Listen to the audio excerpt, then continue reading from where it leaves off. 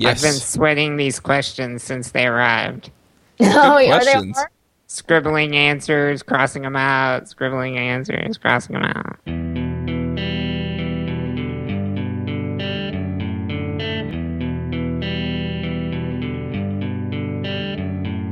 This episode is sponsored by Rackspace. Are you looking for a place to host your latest creation? Want terrific support, high performance, all backed by the largest open source cloud?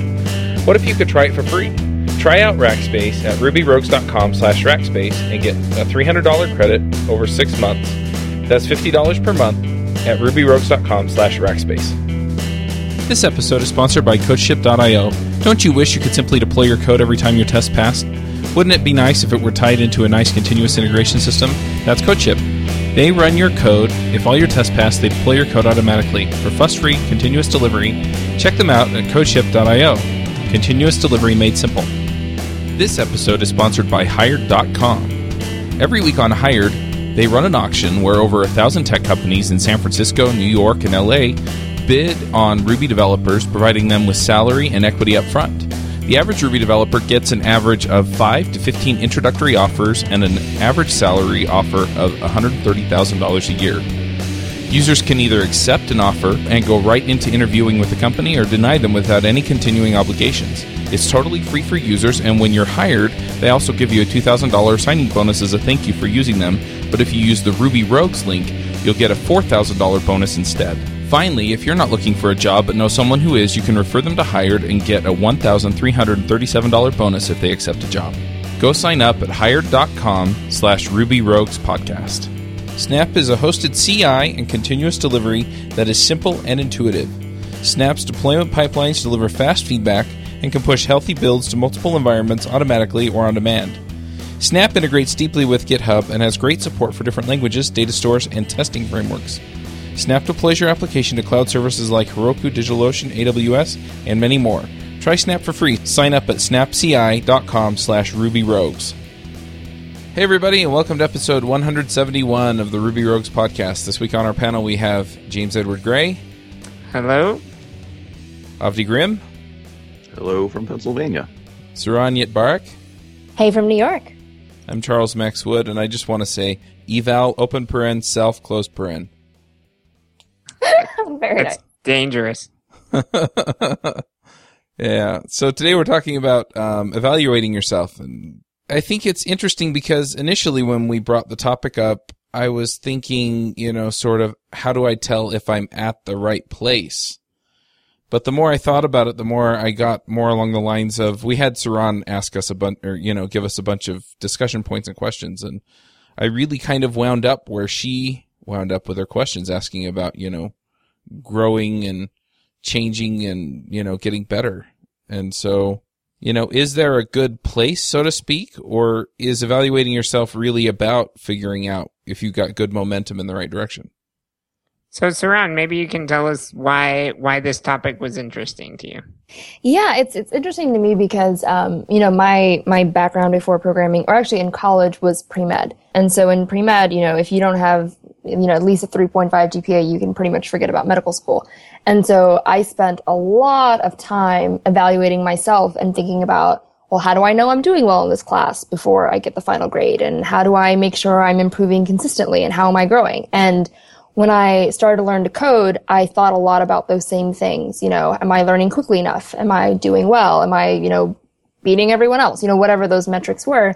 And I found that it was a lot harder to even find the place you're supposed to be to then see if you are there or how close you are. And it's funny because when I talk to a lot of people starting to code, I get a lot of the same questions around, well, how do I know I'm doing a good job? I have no sense of where I am or where I need to be. So I thought it'd be a really great question and discussion point since, all of you are seasoned and more experienced of, well, how do you measure yourself? And how do you know if you're going, in the right direction? And what is that direction? I should have just let you start it off. That was really good. Those are great questions. I don't think I know how to answer any of them, so this is going to be so much fun. Yeah, but you're seasoned. Right. Which means I know enough to know that I don't know how to answer those questions. That's so Well, true. I bet that makes a lot of people feel better, so that's good. Well, it's hard, right? Because, I'll admit, there have been points in my career where I've just gotten comfortable, I knew enough to be able to do my job, and I was still figuring things out when I needed to, but looking back, those weren't my happiest times, and I was comfortable, but I wasn't necessarily in a great spot. That's interesting. It makes me wonder, after a certain point, is it okay to be comfortable? Like, is the goal to always be growing? Do you kind of switch off from the two? That's a good question. I have my answer.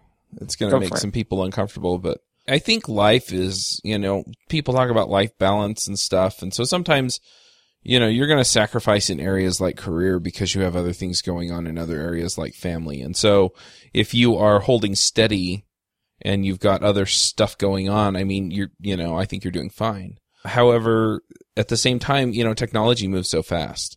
Even Rails, talking about Rails now from when I got started programming in Rails, 7 or 8 years ago, it's a different thing, and we're programming against a different internet, and even the tools that we're expected to use and understand have completely changed. I mean, back when I got started, NoSQL wasn't really a thing. A lot of the JavaScript front-end frameworks weren't a thing. There were web APIs, but not everything had an API, and most of the interesting sites may or may not have had one, and now it seems like that's a thing. And so if you're sitting still for too long, I think you're going to wind up being left behind. I think that's a really interesting point. It makes me think of when I used to play tournament chess, and probably the main reason I don't play a lot of tournament chess these days is everyone who plays tournament chess, it spends a really significant portion of time at home in their free time reading books about chess and going through games of the masters and practicing things and stuff. So you have to almost do a certain amount of work to stay exactly where you were, like, come the next tournament, You have to keep up with that curves, basically. And, like Chuck's talking about, computers, they change all the time, and someone like me who's been in Ruby for so long and is so comfortable in Ruby. But, I can see the writing on the wall. We're going through a huge period of new language growth, where lots of new languages are coming up. And while I don't think that means Ruby is dead or going away or anything like that, it does mean probably that I should be looking at some of these and figuring out why all these new languages exist and what problems they're trying to solve and stuff like that. So, there's that effort to keep up with that curve again. It's kind of the minimal amount you have to do to actually stay in the same place you were in. Yep, it's a really good point. And it feels so overwhelming when you've not been involved for so long, because then you have this huge log of things that have happened that you need to be up on in order to be able to be competitive in the latest tournament or market or whatever. It's interesting because one of the reasons why people recommend programming is because you're never going to get bored, precisely for the reasons that you guys stated. And I thought that was really, really exciting at first, but I'm wondering, does that ever get exhausting? Yeah, I think so. You do always have to be learning new things and growing and perfecting. And I do this because I love that. I mean, given free time and a stack of books or whatever, I'll read the nonfiction every time and try to, cram more things into my brain and stuff like that. So I really enjoy that cycle. But even me, I have periods I go through where I'm like, I don't want to learn new stuff right now, and I think that's fine too. You go through periods where you're less interested in it, and in those times you spend a little more time just staying where you are and kind of refining what you know and stuff. And I think everybody experiences that a little. But if you don't consider curling up with a good book to mean something like a textbook, you probably are not going to enjoy this as much, I think. Well, there are more ways to learn than just that, right? Yeah, that's totally true. Yes. And so, I mean, for me, like curling up with a coding book, I kind of have to be in the mood for that. But moving ahead in other ways where it's, okay, I'm going to go do this online tutorial, or I'm going to go watch these videos or listen to these talks or different things like that. There are better ways to do it. But I think the more interesting question, the question we're asking is how do you know if you're doing enough? Or if you're doing the right things. Right. Maybe that's a good question. That's a really good question that I think is hard to nail down. For example, I think a lot of people focus on like languages, how well do I know Ruby or whatever language, or how many languages do I know, or things like that. I've written about this fairly recently on my blog, but I think that's actually kind of one of the least interesting aspects of programming. And if I were going to measure things that are important to learn and get better at as a programmer, I would include things like how to solve problems, or how to think like a computer, which kind of means how to think algorithmically, do this step, then this step, then this step, then we'll be there kind of stuff. Or social skills. I would say a massive part of leveling up as a programmer is learning how to interact well with others, being able to have good conversations, understand what other people are going through, just basic things like how to apologize. I mean, our job is hugely about people, from pair programming to building apps that people use to interacting with stakeholders, etc. All that's about people. And it's a massive part of what we do. So I think things like social skills end up being really important to level up too. I like those skills that you mentioned a lot, because those are the things that don't change with time. Those are the things that, don't depend on what language or what framework is popular at the time, because they're just a part of, you and just developing almost as a person more than anything else. And the last point that you made about it all being about people, I think that's so easy to forget. I think there was a time where I worked on a project and, it was just me and the code. I was, pairing with one other person, but that was pretty much it. And after a while, I kind of forgot that we had users at the end of it, and finally when we released it and, got user feedback, I was kind of like, oh yeah, people are using this, like actual people. And, they're at the core of everything that we do. And so I think that the social skills get downplayed a lot when people talk about being a good developer. I'm going to have to always be nice to people, huh? Yes. You always have to play well with others. It's so sad. I like what you said about how those skills don't change. And you can see this with experienced programmers. They tend to know more languages, right? Pick up more languages and stuff like that, because that's not really the hard part. The hard part is learning how to solve problems and think algorithmically, right? If you can do that, sure, different languages take that in different approaches, especially if you're moving from something like a pretty OO language to a pretty functional language or something like that. There's going to be some twists, but learning how to think like a computer, that's the really hard part, and it doesn't really change, right? So if we kind of focus on that skill for a second, learning to think like a computer, what does that look like? If you were to evaluate someone who does a really good job of that, what does that mean? Put a chip in the back of their head, right? Data jack. That's what I do, yeah. Direct connection to the matrix. It's a good question. I've been trying to figure this out. It's like in mathematics, sort of, and I hate to compare computers to math because I always think that goes awry, but let's say you have a word problem in math. A massive part of that is being able to read the word problem and realize what question is actually being asked, right? And then once you have a question, then you need to be able to go, okay, I have all these mathematical concepts, so perhaps I could construct an equation like this because that's the way the problem is modeled. And then I could apply these set of transforms that I know. And the end result is that I'll end up at an answer, a correct answer to this problem, right? And it's that series of steps, that being able to form the problem, being able to apply each successive step that moves you closer to a right answer, and then recognizing when you have a right answer. That's kind of thinking algorithmically, I think. And some people look at the problem and they're just like, and I'm talking about myself here a large portion of the time, like, okay, now what?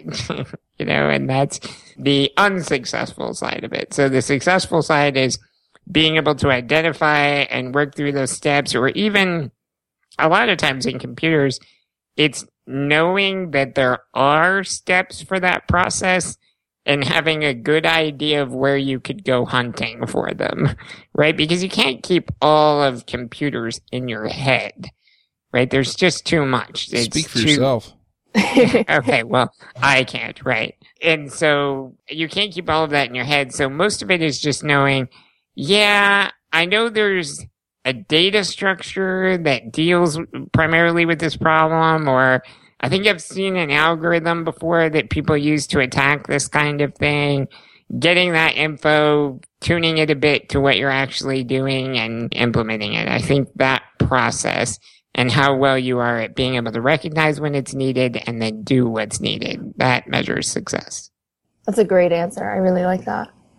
And I feel like how long it takes you probably gets factored in as well, right? So if you do that process, but it takes many hours versus, 5 minutes, then I think that's kind of a sign of growth too. I think that's true. I think mainly, I think a lot of reasons for that basically boil down to people want people with skills and they want people that can deliver. And I also think that that's a good measure of practice or a good measure of your competency at that is how quickly I can do it. Mm-hmm. Yeah. So do you think that if you do those kinds of problems over and over again, like that's an easy way of getting better at it? Yes and no. And the reason I say yes and no, I think it is in the sense that, if you're doing a lot of problems like that, you learn how to solve problems and you learn different strategies for doing it. The reason I say yes and no is because that if you do the same exercise over and over again or the same type of exercise that, kind of test the same skill with the same algorithm, then you're not going to grow as much as if you were finding ways of testing yourself that involve new problems and new things so that you have to actually really learn something in order to solve the problem. I think one of the things I would say about measuring, like you mentioned earlier, that you had to have a certain GPA, and I really liked that because it's a concrete number that we can all understand. How am I doing? Well, this number clears that up. This is how I'm doing, right? Which may or may not actually be accurate in a lot of ways, but it exists. And in programming, we don't have that. I mean, what would you substitute? Lines of code written a day, or, all of those are, I think, silly and hopefully pretty obvious ways. So one of the things I would stress about measuring is, don't do it. In some ways, avoid trying to quantify these things that are really hard to quantify as much as you can, don't try to bring it down to a single number that expresses, right now I'm a 3.1 programmer or something like that. I would say that I try to avoid that some. Does that make sense? It does, but then it makes me wonder, because regardless of how I evaluate myself, people are always going to evaluate me. Right. And people are always going to say, oh, well, she's a great coder. He's a great coder. And if I don't understand how they're making that conclusion, then I wouldn't necessarily know how to improve myself. Does that make sense? Yeah, I think that makes a lot of sense. You're talking about how others perceive you as one thing, and then also, how can you tell if you're making progress on some scale as another thing, right?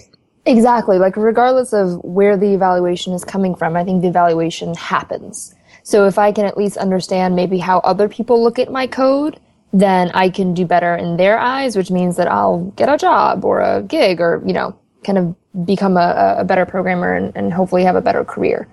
So how do you think about it from that perspective? When I worked at an office, I always made those kinds of judgments of other people based on how recently they had brought me cookies. I vote we all adopt Avdi's system immediately. That's awesome. That's is great. for cookie. That's good enough for me.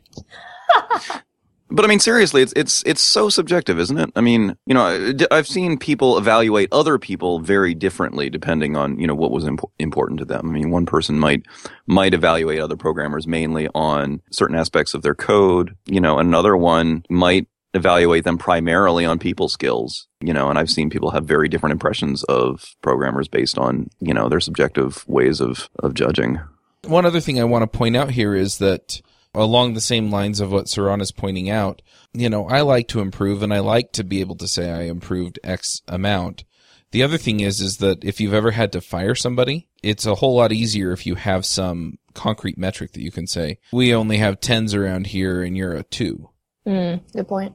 It's an interesting idea. So I want to touch on a couple of these things, and I would like to kind of separate them from each other. This idea of how others view us and how we can know if we're making progress on some scale, because I think they're two very different things and probably best kept as separate as possible. How others view me just like scares me like you can't imagine. Like, people come up to me and say things to me about programming they've seen me do or whatever, and that's just because I'm a very public programmer. I'm on the Ruby Rogues podcast that a lot of people listen to, or I do crazy stunts like record YouTube videos or whatever. And so people see that and they come up and they have all these ideas in their head about things I am and am not capable of. And I'm pretty sure most of them are all wrong. So I don't know. As far as that being a metric, I think it's a pretty terrible metric, along the lines of one number to rule them all. And I don't know. So even if we evaluate two separate programmers, maybe an expert and a novice on one particular thing, which thing we pick matters a lot.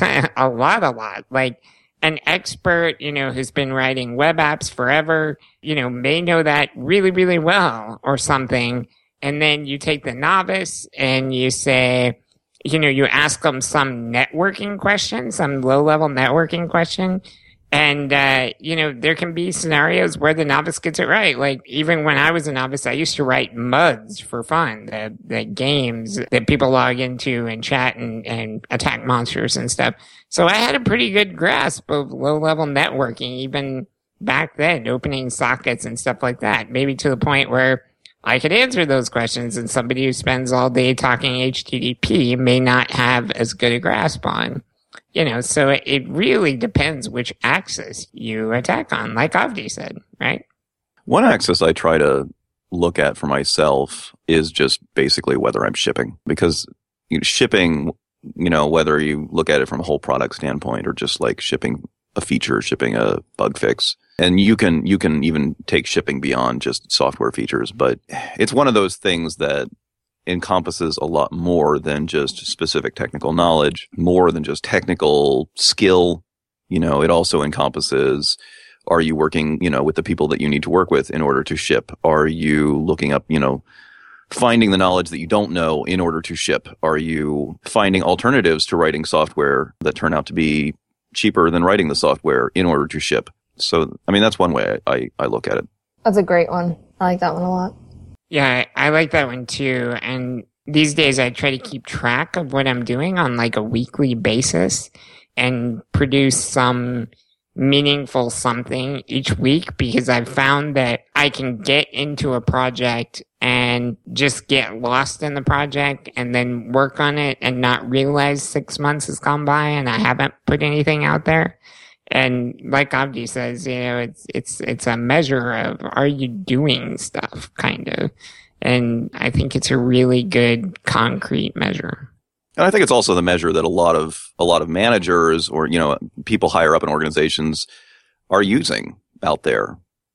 And I think by and large, that's kind of how I want to be judged too, rather than based on more specific metrics and stuff like that. It can also be, let's be fair, it can also be tough when there are barriers to, when there are barriers in an organization that are keeping you from shipping and you just can't do anything about it, but you're being judged on that. So it's not perfect. I don't know if there is a perfect system, but at the same time, I think there are areas that we can definitely evaluate ourselves in. I agree with James that having one number or one metric isn't enough because it's misleading or can be misleading. But I think at the same time, if we're evaluating ourselves, we can give ourselves some leeway and, just determine what areas are important and evaluate those. And that's one thing that I really like about your answer, am I shipping, is that it's something that I can measure. Did I ship? Yes or no? Did I ship awesome or did I ship something? Okay. And I can evaluate those things and I can give a concrete answer to it and know, okay, I did what I valued. Are there other areas? Are there other things that we should be evaluating? Well, I think the one thing to remember about the shipping thing, like I like it and I think it's great and stuff, but I think, it's important to remember that a lot of times it's just what got loaded into my head that's actually the important part. So like, it's totally reasonable to spend a week working on some idea, I think, in many cases, to realize at the end of the week, that's a terrible idea, and this is why. And we can never ship this, and this isn't going anywhere. But now we've learned this lesson, and we won't have to mess with that again, or whatever. I think that is also a valid form of, quote, progress, right? Yeah, and kind of, I think based on that, one thing that I've been trying to do, but I haven't really been very consistent on, is making a Today I Learned list. So for me, my growth is all about just, did I learn something new and useful? And I find that documenting it means that I don't have to relearn it later because I forget way more than I'd like to. And so for me, if I can, write down 3 things that I learned that day, regarding programming and technical stuff, then I'm winning. Like it's really that simple. And I think I blogged it recently where I just wrote, here are 3 to 5 things that I learned. Here are the resources that, I use to learn them. And as long as I'm moving forward in some kind of concrete, tangible way, that's my own kind of personal measure of growth.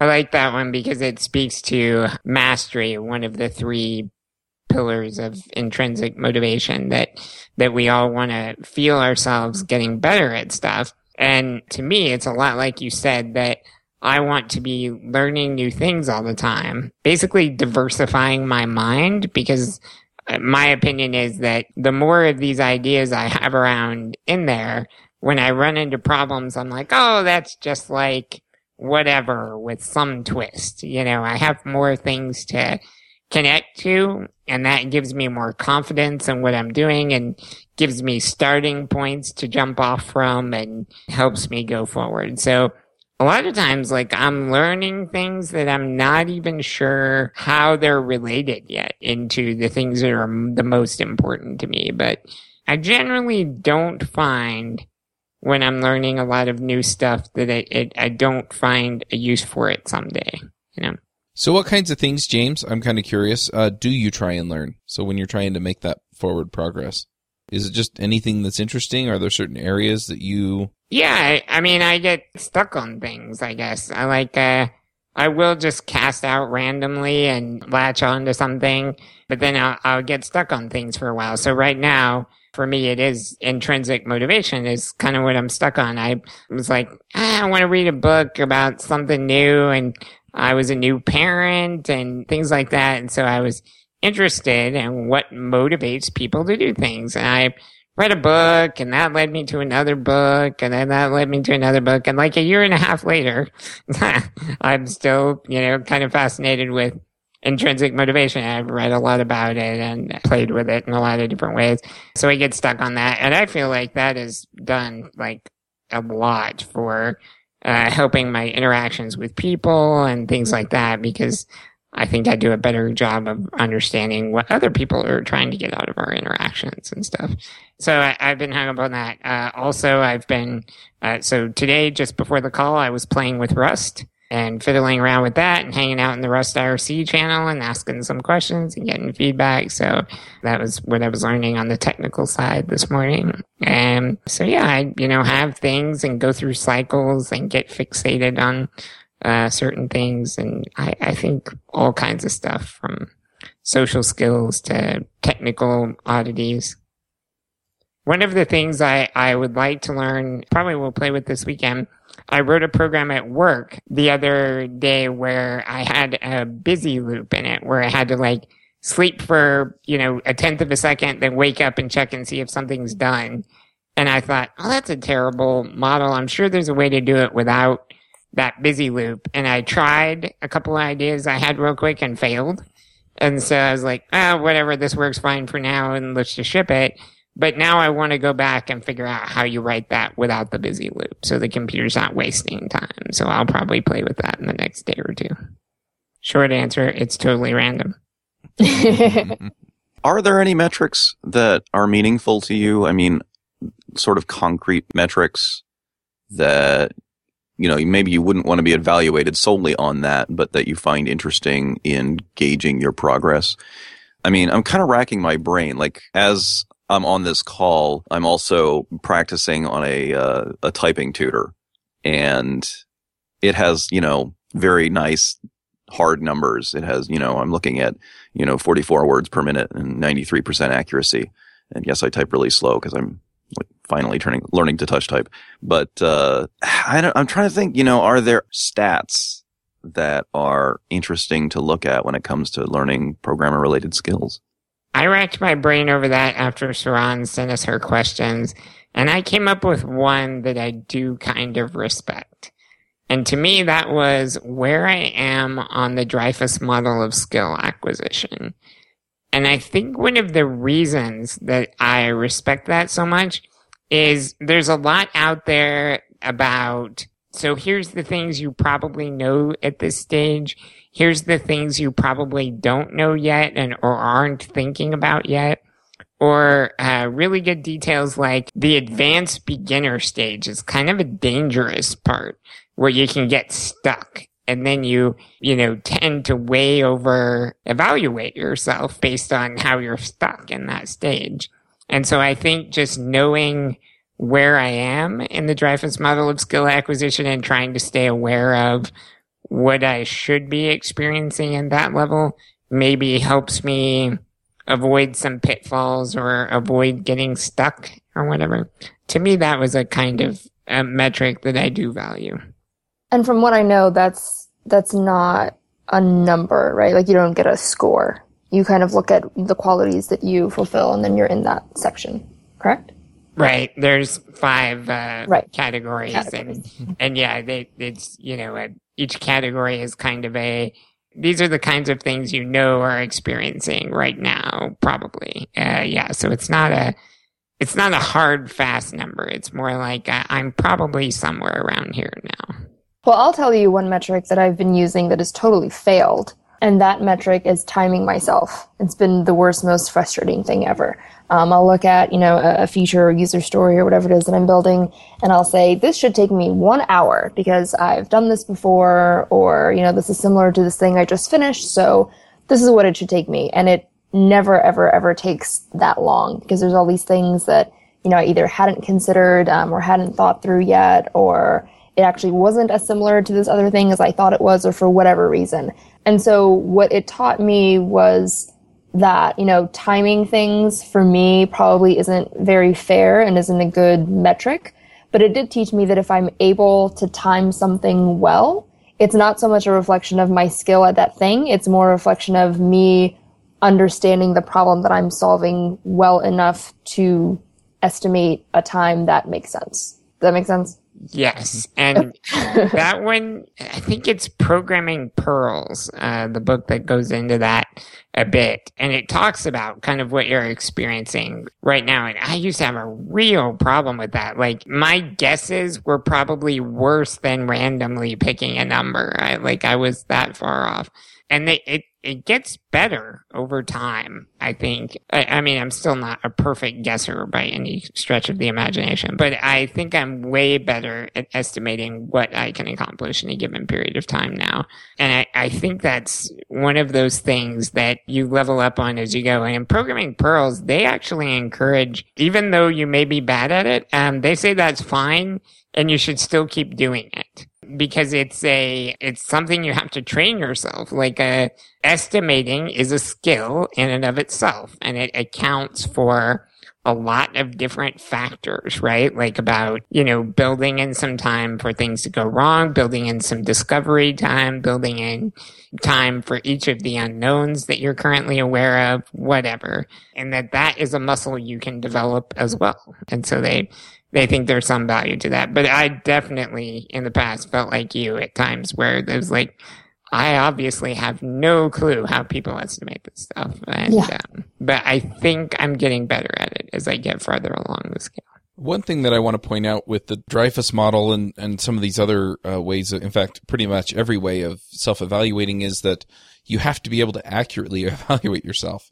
And that's not always easy. I mean, there are some areas of my life where I found that it's harder for me to be subjective than others. And, I want to be good at programming and I want to be good at specific things. And so it's tricky for me to say that I'm, not as good as I want to be, or, maybe in some ways it's harder for me to say that I am as good as I am.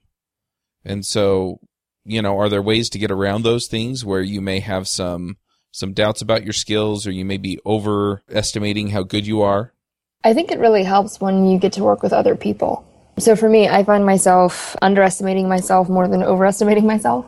And I find that it's a lot easier for me to give myself credit for my own growth and learning when I get the opportunity to explain the thing to someone else. And when I get to pair and they say, well, how do you do that? And then I'll just start talking and I say, oh, I actually kind of do know what I'm talking about.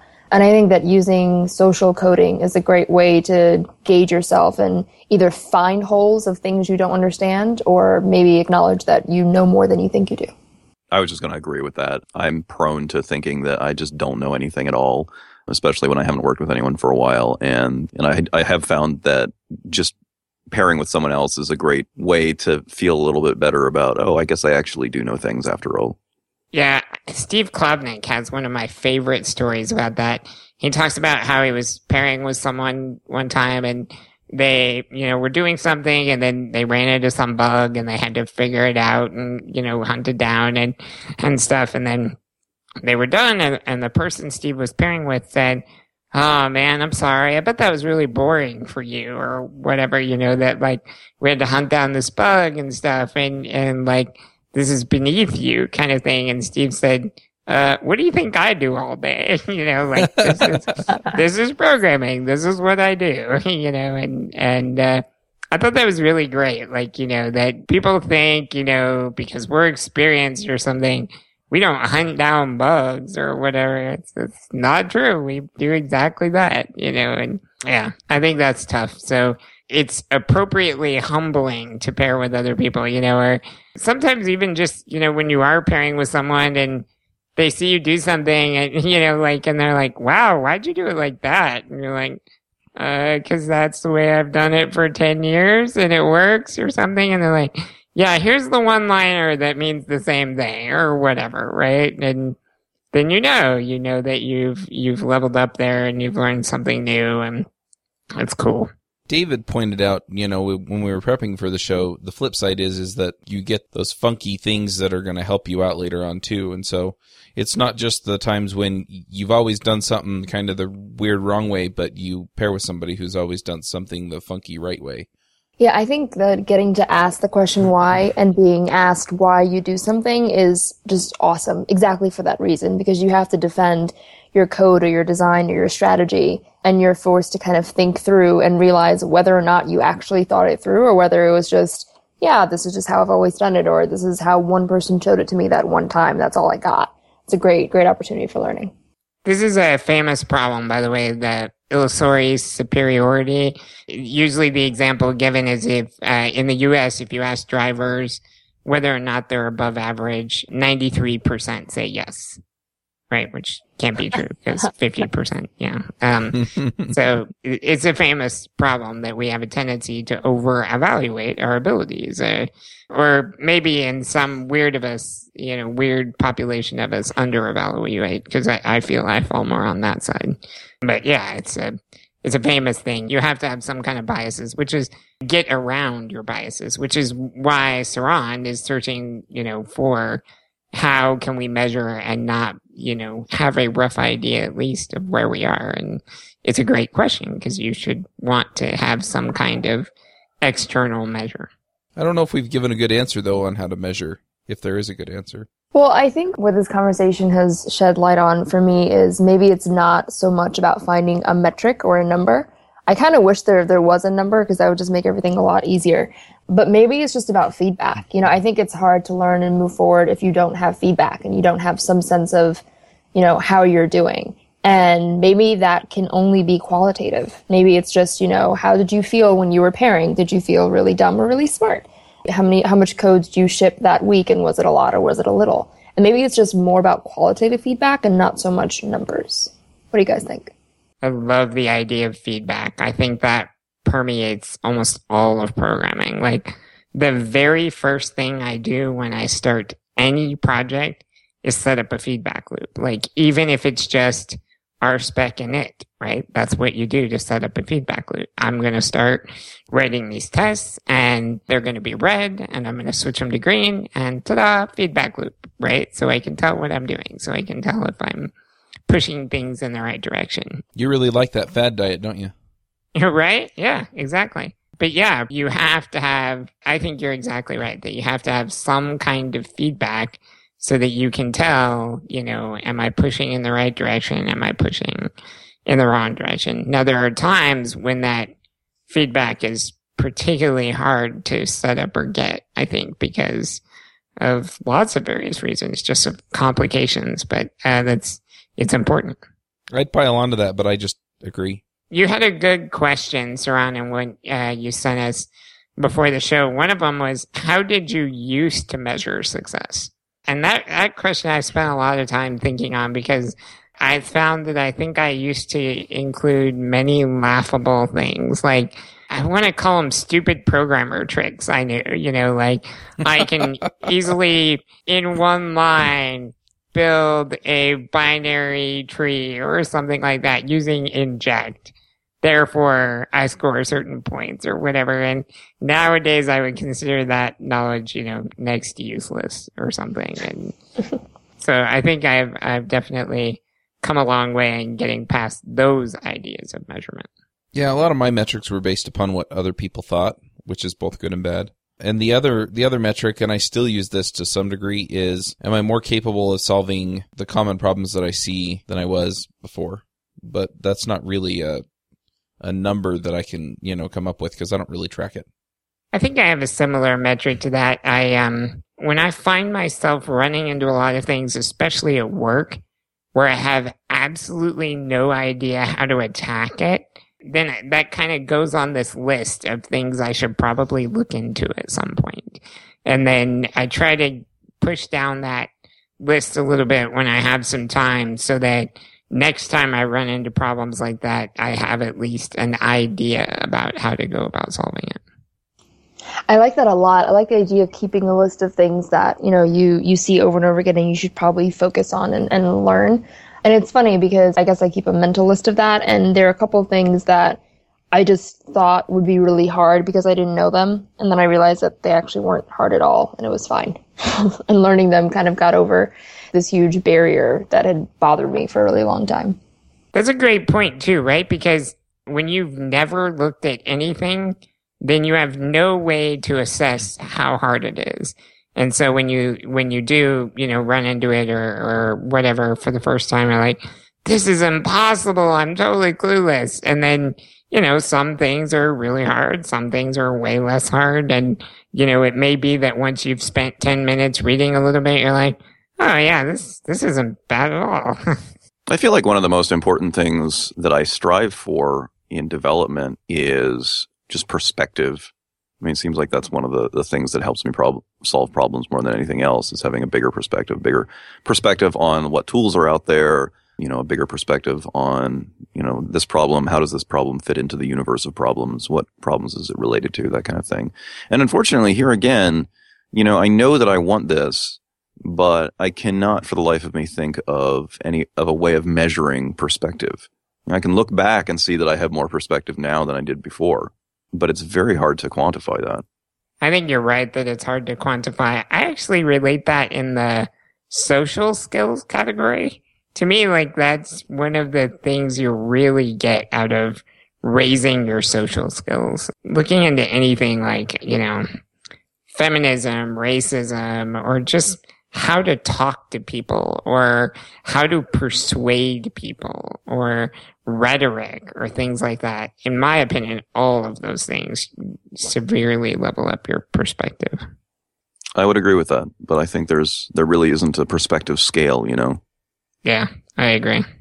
Which is tough because, the most worrisome thing about gaining perspectives, you look back and you realize how little perspective you had before, and you think, wow, that means I must have really poor perspective now compared to how I'll feel, 5 years from now. And you wish you could actually see it, on a scale somewhere. At least I do. Ditto that. But all you have is your subjective perspective. Yeah, the one thing I have found is that if I've worked for a long time with somebody, a lot of times they can give me some advice on where to go. And they offer, they may have perspective that I don't. Yeah, I mean, I guess that's sort of, maybe it's less important that we know where we are on a scale, and maybe it's more important that we have a sense of motion or not motion. That is a great thing. I like what you said there. That's what I was trying to say with the don't measure it rant earlier. Like, is that I'm not really concerned with being able to nail myself to a specific number. But I really like what you added there. I'm more just concerned with if I feel like that I'm pushing myself in the right direction. I relate this a little bit to like physical exercise. I mean, physical exercise is one of these things that it's really easy to quantify.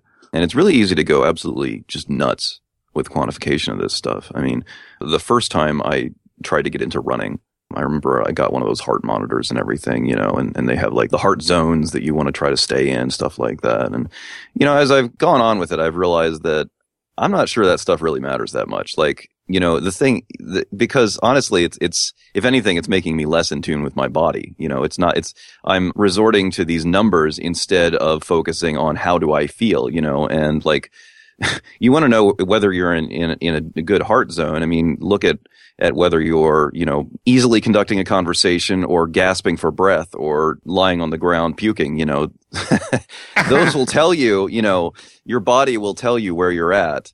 And if you want to know, you know, if you're making progress, if you pay attention, you will realize that you're making progress with exercise. It's pretty easy to tell, that you're, you know, stronger one day than the day before. Maybe it's almost good that we don't have too many. It's not as easy to quantify this stuff because I think in exercise, as in anywhere else, maybe it's more important to be aware of motion or lack of motion, you know, movement forward or stagnation. And that's subjective, but having a sense of it is important.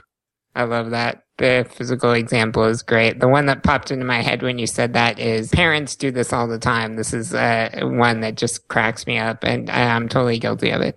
We'll say to our kids something like, eat 3 more bites. Like, where did that number come from? You know, like, if you don't, what? You're going to waste away and die? Or, you know, like, it's just this totally arbitrary number that we pulled out of thin air that has no meaning. Like, the kid, you know, if they get hungry, they'll probably eat a little more. And if they're not hungry, they'll probably quit, you know, or whatever. But yeah, exactly. It's hard to quantify. So how do you guys feel about your motion and your growth right now? Felt pretty good until we did this podcast. Thanks, Ron. Anytime. I feel bad. I feel really bad and about my forward motion. And it's weird because maybe I would be in a worse position if I felt good, because like it's the feeling bad about my forward motion that makes me do more. It's a weird kind of situation where if I feel good about it, it probably means I should start feeling worse so that I'll start moving forward more. I don't know. Maybe I'm just neurotic. No, if you're neurotic, I'm neurotic too. I'm the exact same way. It's like if I'm happy with myself and I say, okay, great, I'm doing well, let's go watch 30 Rock. But if if I feel bad, and that's my motivation to do better. I'm going to do us all a favor. We all suck. I go through periods where I feel good and bad about it. I mean, like last week, I was playing around with Rust in my free time, and I felt utterly defeated. Like, just, you know, everything I tried, I couldn't get it to work, and I didn't understand the errors, and I tried asking some really badly formed questions in IRC, and so that got me nowhere because it was a terrible question, and things like that. And so I just felt like I made no progress last week. So then this week I sat down and I'm like, okay, got to reduce it to small things I understand, work forward, ask good questions from that. And like I had a discussion in IRC today in Rust that I think got me over one of the biggest humps I've run into so far, you know, so it's like, that was the setback that let me go forward this week, you know? So I have periods where I, you know, feel bad about it and periods where I feel good about it. And it waxes and wanes. And I hope that's true for everybody. Otherwise, that's really going to upset me. But so I think, you know, you want to look at the long game, not the short game. And long term speaking, I feel like this year has been a great year of progress for me. That's good to hear, James. I tend to go back and forth too. I mean, sometimes I feel like I'm doing great and sometimes I don't.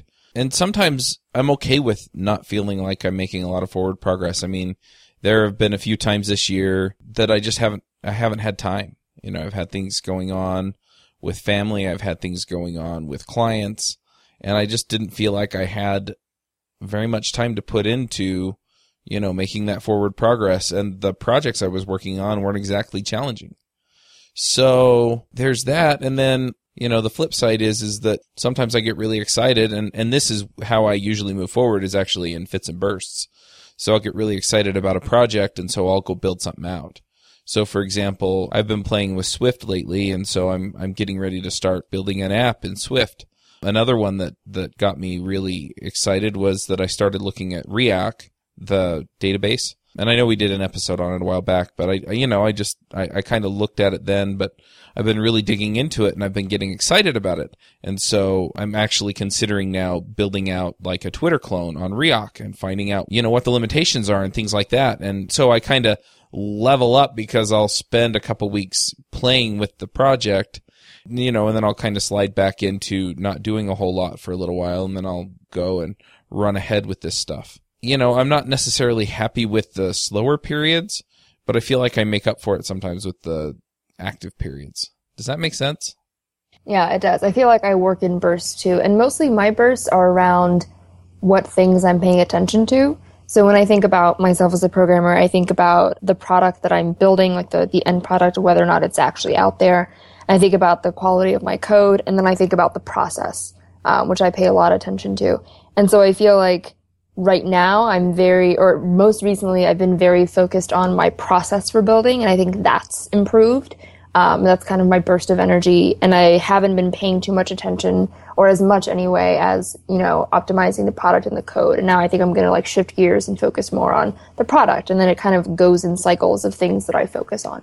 I like how you divide up and measure in different categories. I don't think I do enough of that. Yeah, you know, I noticed in the most recent project I worked on, you know, we had to, you know, it was just two of us and we did everything. And I realized that when we did retros and we talked about things that we liked, it kind of always fell into those categories. Like it always fell into the code that we're actually writing, how we're writing it, and then whether, you know, how happy users are with it. And so I feel like now when I'm working on side projects or personal things, thinking about it in those three categories helps me focus on specific skills as a programmer. I think that's awesome. I like what Chuck said a lot about how, you know, sometimes you just have like family time. Like this month for me, my daughter had a big birthday and we had company in from out of town twice because of that. And then she started school just a few days ago, so we've been doing, you know, lots of extra things at school because of that, and just stuff like that. And I knew going into this month, like, you know, I'm not gonna have very much time for programming stuff, and whenever I get done, I get done. And the truth is, I haven't done very much programming this month. I've done a lot of reading. You know, when I'm busy and can't get to the computer, I think, well, in that case, I'll read more on the Kindle, you know, and try to push forward in other areas and stuff. And I think accepting that and going into that knowing, you know, or just being aware that you're doing other things right now and that those things are probably good too. I mean, time you spend with your family and developing that adds to your happiness, and I hope, and, you know, makes it better for when you get a chance to come back and attack it again. So that's time well spent too. Yep. So we kind of talked a little bit. I don't know if it's just in my head or in general if we've been talking about evaluating yourself on more or less the tech skills or, you know, different technologies, learning stuff like that. But is there a good way to evaluate yourself on the non-technical stuff? You know, the stuff that James pointed out that we should probably be learning, like our ability to think like a machine or our ability to communicate with other people. How many fights do you get in on the internet? Nice one. As many as I want to. I don't know. It is a good question. It's hard to know, you know. And social skills are one of those things where I feel like, yes, I learned something new, and now I have so much farther to go now that I'm aware of all these other things, you know. It makes it tough, but I don't know. I think in general that gets reflected, hopefully, in your interactions with people. I mean, I feel like I communicate better these days, and I think people give me some signs that that's true. Does anyone keep a journal? I do off and on. No, but I want to. I keep one for my daughter. I just write down a little something about her each day, but that's it. I wonder if that would be helpful to getting a larger sense of progress on some of this stuff. It's a good question. I think it's good for that, as well as related to that, pointing out the things that happened yesterday or the day before or whatever that you want to make better, because it forces you to reflect. And so then you can say, yeah, yesterday this happened, and, so I'm going to work on this so that it doesn't happen like that again. Good point. I like that. A lot of times being on this show teaches me things that I want to get better at. I feel like this show, especially with our random set of guests and our excellent panelists, that you all expose me to ideas all the time. Like Saran just gave me the idea of dividing up the different ways I'm measuring projects and stuff, and then I tend to go forward and be like, how can I put that to use? And what can I learn from that? And I think it's important to get yourself some sources of that. It's kind of it's a feedback loop, like Saran said. I hear the things you all are doing, and I think, oh, how can I incorporate the parts that I like? And it helps me grow and get better, I think. Am I the only one who looks around at all the stuff other people are doing and just feels utterly insignificant because of it? Mm-hmm. No. Yep, that's just you. When I said, it was just my initial reaction to say, yeah, I feel that way all the time, not anyway. Have you ever looked at Zen Spider's Ruby projects? Whenever I go look at the list of the things Ryan Davis has contributed to, it's like, dear Lord, what have I done with my life? He's getting it done over there. Yes, I definitely feel that. Any other areas or things that we should talk about before we get to the picks? I'm good. I feel like we covered pretty much everything I was thinking of and then some, so I'm good. Awesome. All right. Well, let's go ahead and do the picks then. Saran, do you want to start us off? Sure. So I have a few. The first one is this beautiful animation that I'm absolutely in love with. It's called Thought of You.